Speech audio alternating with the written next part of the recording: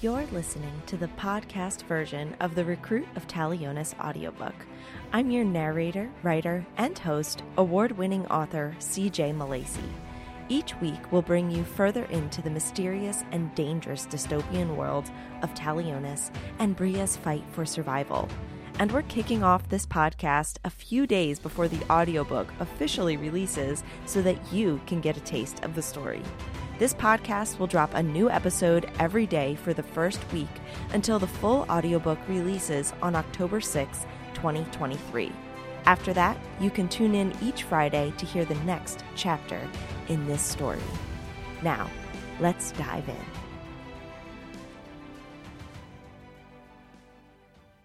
Chapter 7.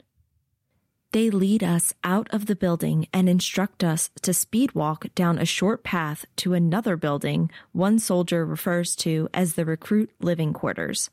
Once inside, the female soldiers guiding us bring us to the right wing of the building where there's a long hallway with open doors on either side leading to cramped rooms with 3 or 4 beds.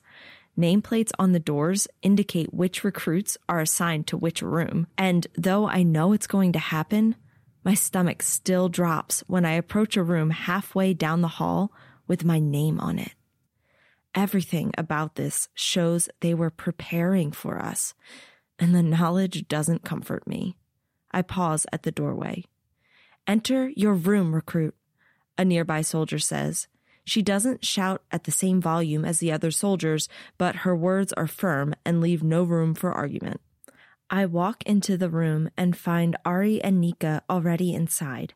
I approach the third bed in the space and drop my spare uniform onto it.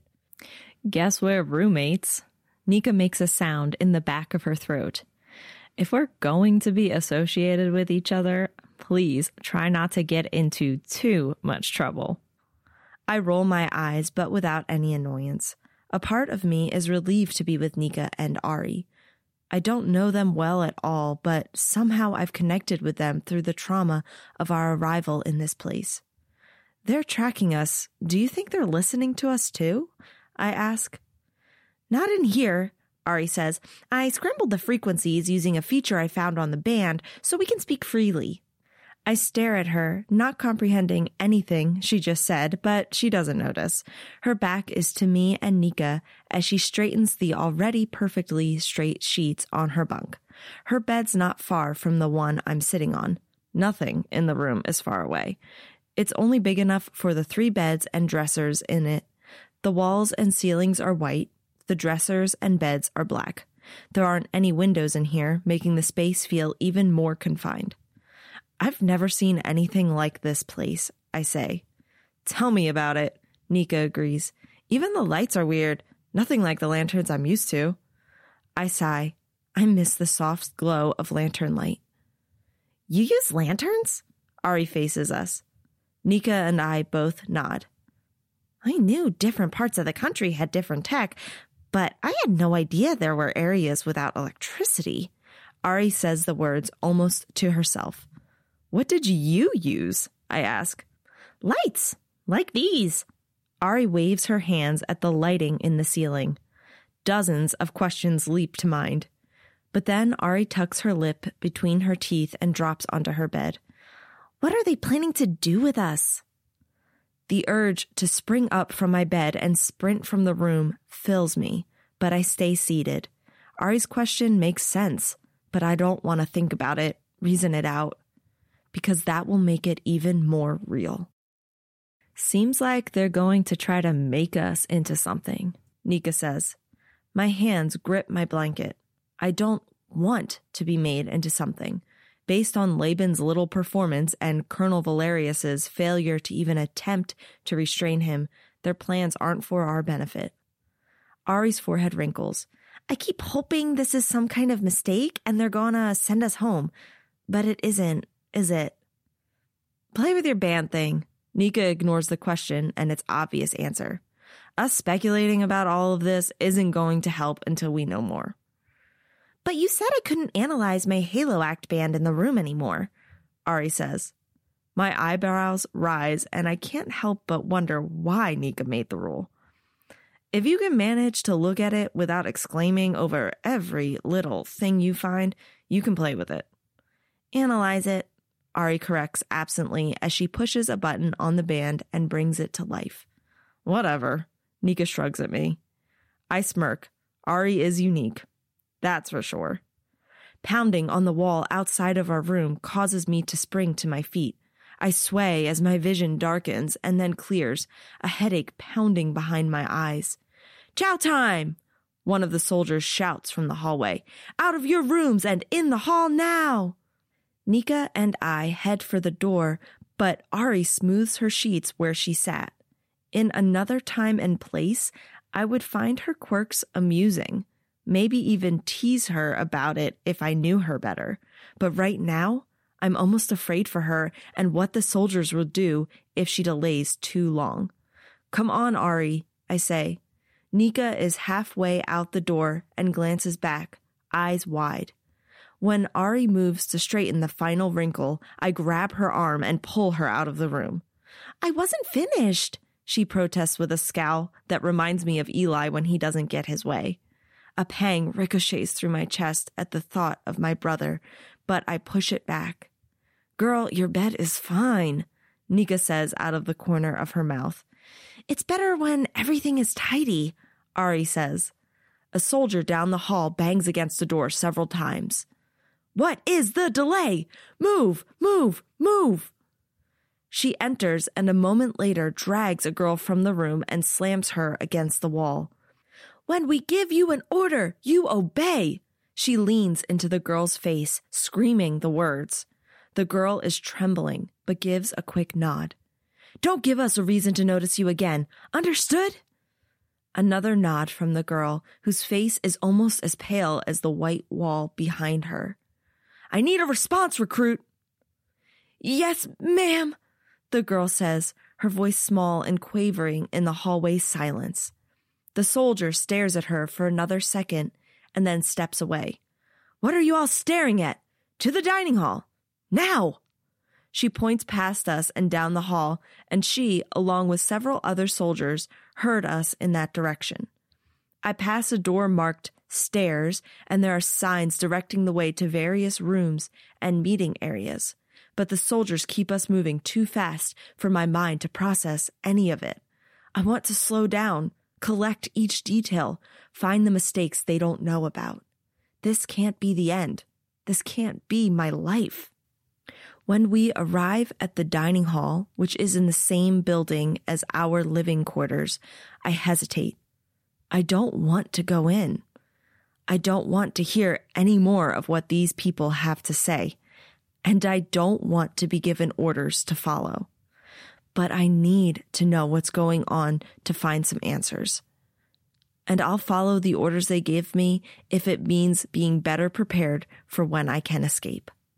I inhale, exhale, and step into the room with the rest of the recruits. Nika and Ari are ahead of me now, but I find I don't mind the solitude. The dining hall is as big as the first room they brought us to. Tables and chairs fill the space, with one long stretch of tables running through the center. Several doors line the back wall, and the faint aroma of food wafts through the air. The soldiers instruct us to find our seats and await further instructions. Then they drift to the edges of the room. I pass tables crowded with recruits, some talking, others silent, but I don't see Shay, Nika, or Ari. And right now, I don't have the energy to engage with new people. I find an empty table at the back and settle into a seat. The cool metal of the table beneath my hands draws my attention. It's solid, real, and as much as I want to leave, pretend none of this is happening, I know it's not possible. If I left today, at this moment, everything I've already experienced would mark me. That's what trauma does. I stare at my hands. They're shaking. I squeeze them together, trying to still them. It doesn't work, so I drop them into my lap to keep anyone else from noticing. Even if I denied it all day, there's the proof I'm afraid. I hate it. Several men and women entered through the back doors carrying trays of food. They set them on the center table and leave as others take their place. My stomach churns as the smell of the food takes over the room. I rest my hand on my abdomen, hoping it will help. It doesn't. At home, when my stomach is sick, my mom always fixes me some tea with mint leaves from the garden. My stomach protests again, but images of my family parade through my mind. I swallow the lump in my throat. My eyes burn, so I squeeze them shut. No, I can't let this happen. My emotions, the pain of thinking about my family, I can't let it overwhelm me. I take a deep breath and force the thoughts away. The same thing I've always done whenever it hurts too much to think about Esri. Thinking about my family here will only distract me, and I can't afford any distractions. I need to be focused, to find a way to escape. 3 slow breaths later, I open my eyes. "Listen up," a woman who brought food in says. Conversations stop as everyone turns their attention to her. "The food has been served. Please line up on either side of the tables and fill your plates.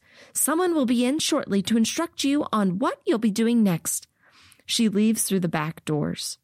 Recruits stand and line up to get food, and I rise from my chair and fall into line with the rest of them.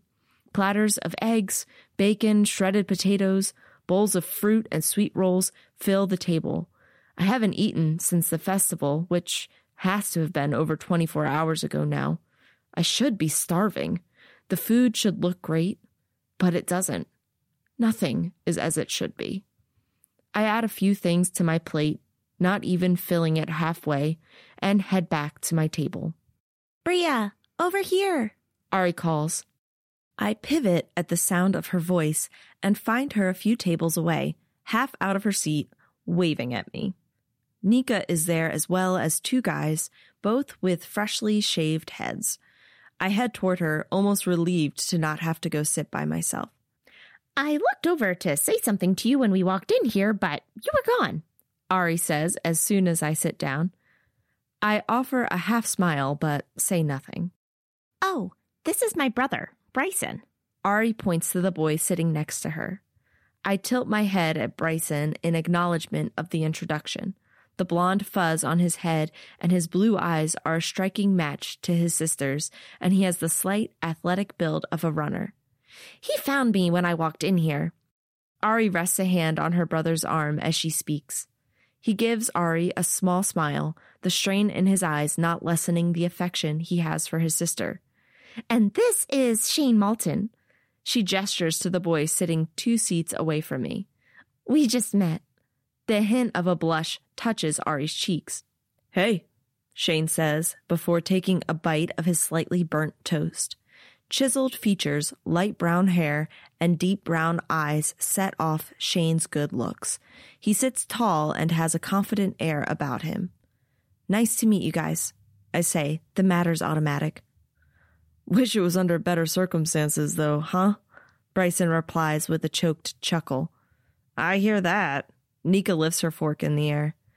I stab a forkful of cooling eggs and force myself to eat. They taste like sawdust in my mouth, and I reach for my water. Maybe the sweet roll will taste better. I pick it up and pull off a chunk. Shay approaches with her plate of food and sits next to me, and I'm shocked at the comfort I feel at seeing her. This is Shay. We're not friends. But I know her. She's from home, and right now, that alone is enough. Ari goes through another round of introductions. Then she focuses on Bryson, discussing the features she's discovered on her band as he eats his food. "You doing okay?" I ask Shay. She stiffens. "I'm fine." "Okay then," I say, unsure why I thought it was a good idea to care. Then she sighs. "Sorry, it's a lot to process. I don't understand what's going on or even how they took us from Derby in the first place." "Yeah, I can't figure that out either. Have you seen anyone else from home?" She shakes her head. The door to the dining hall is thrust open, and I drop the piece of roll I was about to eat. The room goes quiet. Sergeant Andor Valerius and Laban walk in, their footsteps thundering in the sudden silence. They stop several feet into the room, Laban in front, Sergeant Valerius slightly behind and to the left. "Listen up," Laban bellows. "Mealtime is over." I glance at my plate. Most of the food remains, but we've only been in here for about 15 minutes. "If you didn't finish, you'll learn to eat faster next time. You should all be observant enough to be aware of your unit number. If not, you won't last long," he scoffs. "We'll divide you into groups and give you a tour of the city. Units 1, 2, and 3, you're with me. Units 4, 5, and 6, you're with Sergeant Valerius." He points at him with his thumb. "My group." He turns and begins walking away. "Let's go!" There's scrambling all throughout the room as the recruits in Units 1, 2, and 3 get up and shuffle past the rest in order to catch up to Laban. Everyone at my table remains seated. A quick glance at their uniforms shows Shay, Nika, Ari, and Shane are in my unit. Bryson's in Unit 4. The last of the first group of recruits leaves, but Sergeant Valerius says nothing. He studies the room, frowning. I can't pull my eyes away from the scar marring his face. It's hideous, frightening, and it begs to tell a story. One that I'm sure is unpleasant. Sergeant Valerius allows the silence to continue. A recruit nearby shifts nervously in his seat. "Make 2 lines. Males on the left, females on the right," Sergeant Valerius finally says, his voice deep, commanding attention. Chairs screech, some even toppling as the couple hundred recruits move to do as instructed. I stand slowly, trying to maintain some sense of control, and get in line behind Ari, who's standing behind Shay. "We'll use a transport vehicle to conduct your tour of Talionis. It's like the one you arrived on. These are the rules you will follow during this tour. Do not speak unless spoken to. I don't want to hear any talking. If you have a question, stow it. It'll get answered eventually if it needs to, and I don't want to waste my breath as you try to figure out what's going on. Life changed. Deal with it. And finally, follow all instructions immediately." He clenches his jaw and his scar bunches, pulling his skin taut across his cheek. He surveys the 2 lines. "Let's move out!" I hope you're looking forward to continuing this story. There will be a new episode every day for the first week until the audiobook releases on October 6, 2023. Then you can tune in each Friday to hear the next chapter. Or if you just can't wait, you can purchase the full audiobook wherever audiobooks are sold once it's released. Recruit of Talionis was written and narrated by C.J. Malasey.